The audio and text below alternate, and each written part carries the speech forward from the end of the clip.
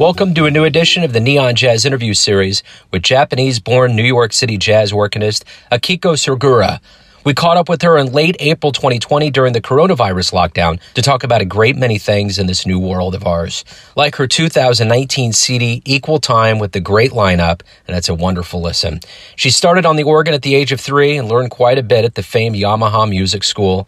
That led her to New York City and a career that is taking off. She's got a great story. Enjoy. It's obviously an extraordinary time in our human history, so thank you for taking a little time out to talk to Neon Jazz today. I appreciate it. Thank you so much for asking me. So I'm so excited about it. Yeah, me too. I love Equal Time. I played that thing this winter so much in my car. It's such a great album from start to finish. So talk to me a little bit about this recording and a little bit about maybe what you're doing now in quarantine. Equal Time, I played with Jess Hamilton on drums and Graham Dictor on the guitar. And we have been playing together since, Jess and I started playing it on 2012, 13, around that time. And Graham joined the band on 2014. And we recorded my under my name album called So Cute So Bad, and then we decided to change the name Akiko Hamilton Dictor because of it. We are not organ trio. Usually organ trio, always organist is the boss.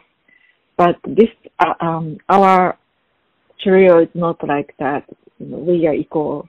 So that's why our album title is Equal Time.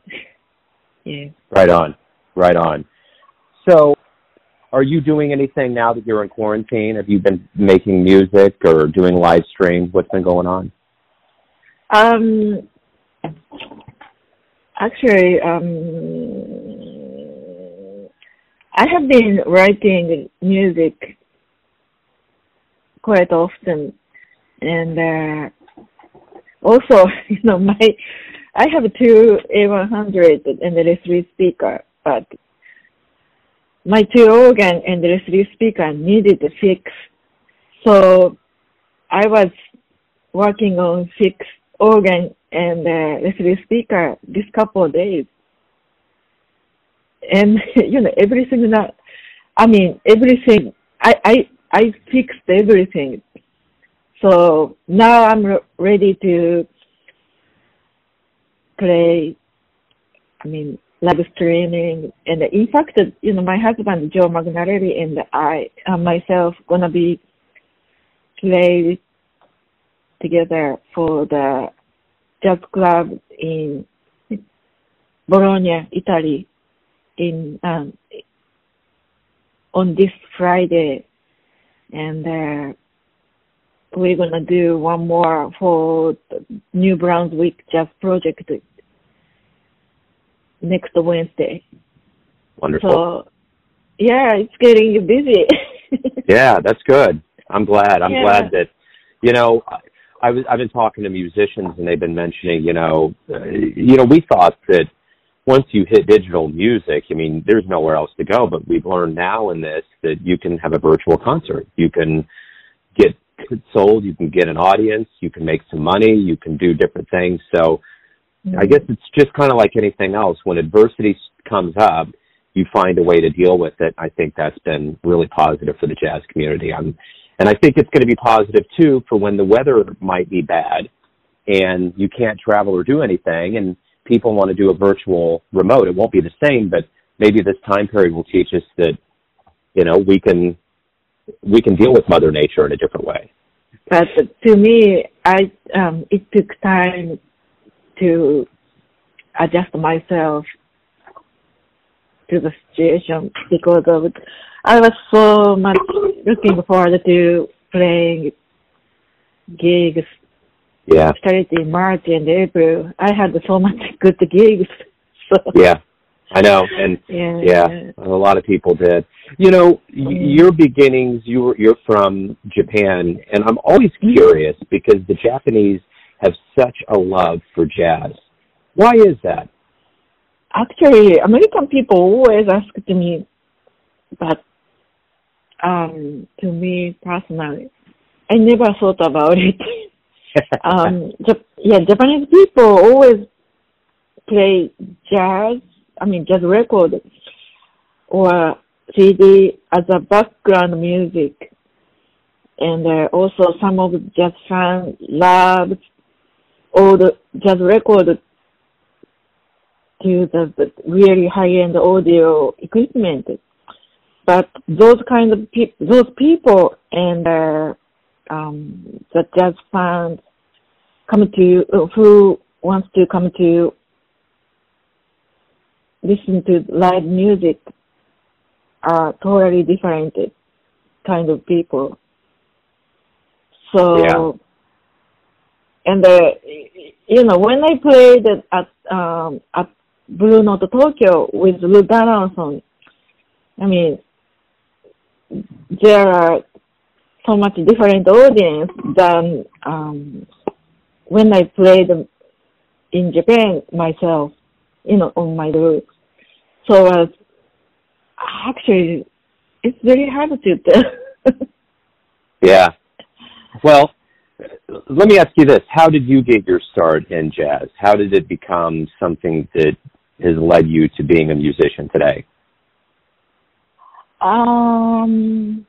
The first of all, my grandmother loved jazz. And, because she was born in Kobe and grew up in Kobe.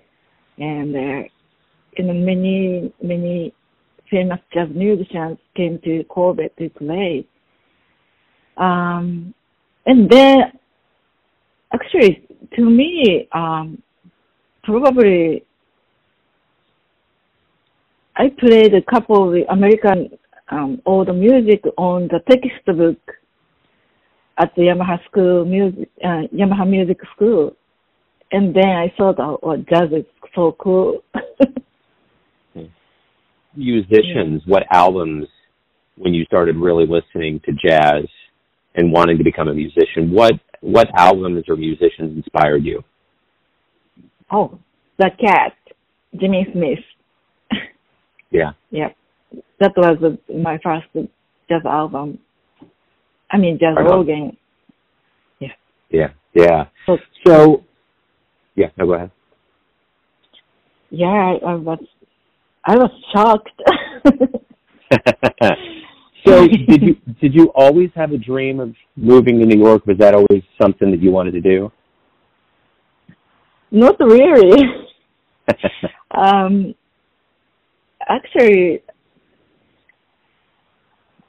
I started taking an organ lesson when I was 3 years old, but always I loved sports, and I started playing volleyball when I was 9 years old, through end of high school. So I always played organ and volleyball together.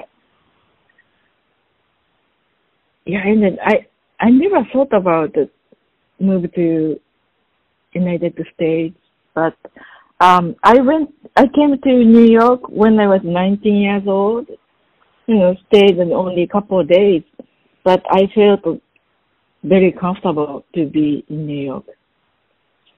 Yeah, then when I started to play jazz in Osaka, I started playing. I started to play at the place called Dawn Shop. That was after our place, and also Dawn Shop located across the street from Blue Note Osaka. And then, many artists who played at Blue Note came to Dawn Shop to hang out. And sometimes I could play, I played with them. And then I changed my mind. wow, New York is so cool. And I met Grady Tate, and Grady asked me to come to New York. So, what do you like the best about being a professional musician? Professional musician, traveling all over the world and play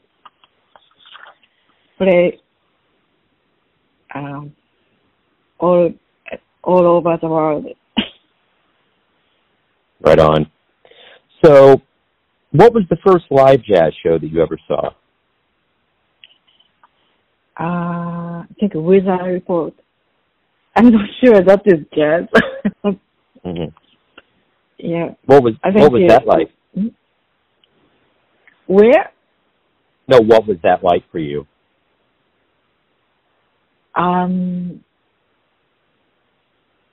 Be honest with you, I didn't understand anything. Oh, no. Did you like it? Why did you like it? Why? Yeah. I mean, why I liked the Weather Report? Or the show, yeah. Why did you like the show? Yeah. What was it about the show that you liked? You mean did you ask me which concert?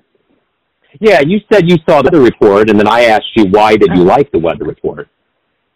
Oh, why? Because at that time I played Birdland on the organ, and Birdland. Weather Report. The Birdland is Weather Report tune, so that's why I went to concert. Oh, okay. Yeah. So why do you like jazz so much? I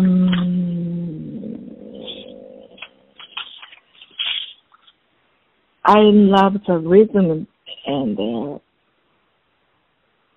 I love the vibe.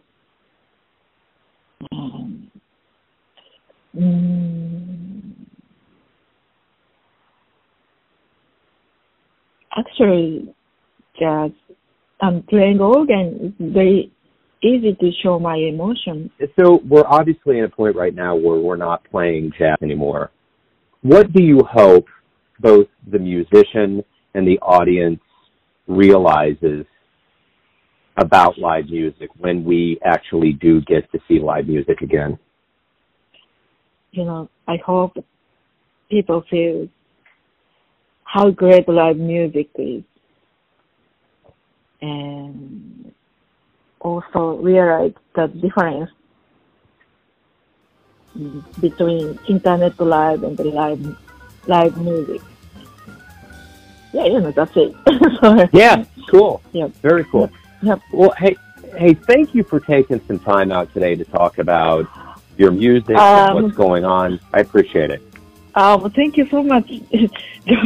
Thanks for listening and tuning in to another Neon Jazz interview, where we give you a bit of insight into the finest players in Japan, America, and spots all over the world, giving fans all that jazz. And thanks to Akiko for her time, music, and stories. If you want to hear more interviews, go to Famous Interviews with Joe Domino in the iTunes Store. Visit Neon Jazz at youtube.com, and for everything Neon Jazz all the time, go to the neonjazz.blogspot.com. Until next time, support all the arts and enjoy the jazz, my friends.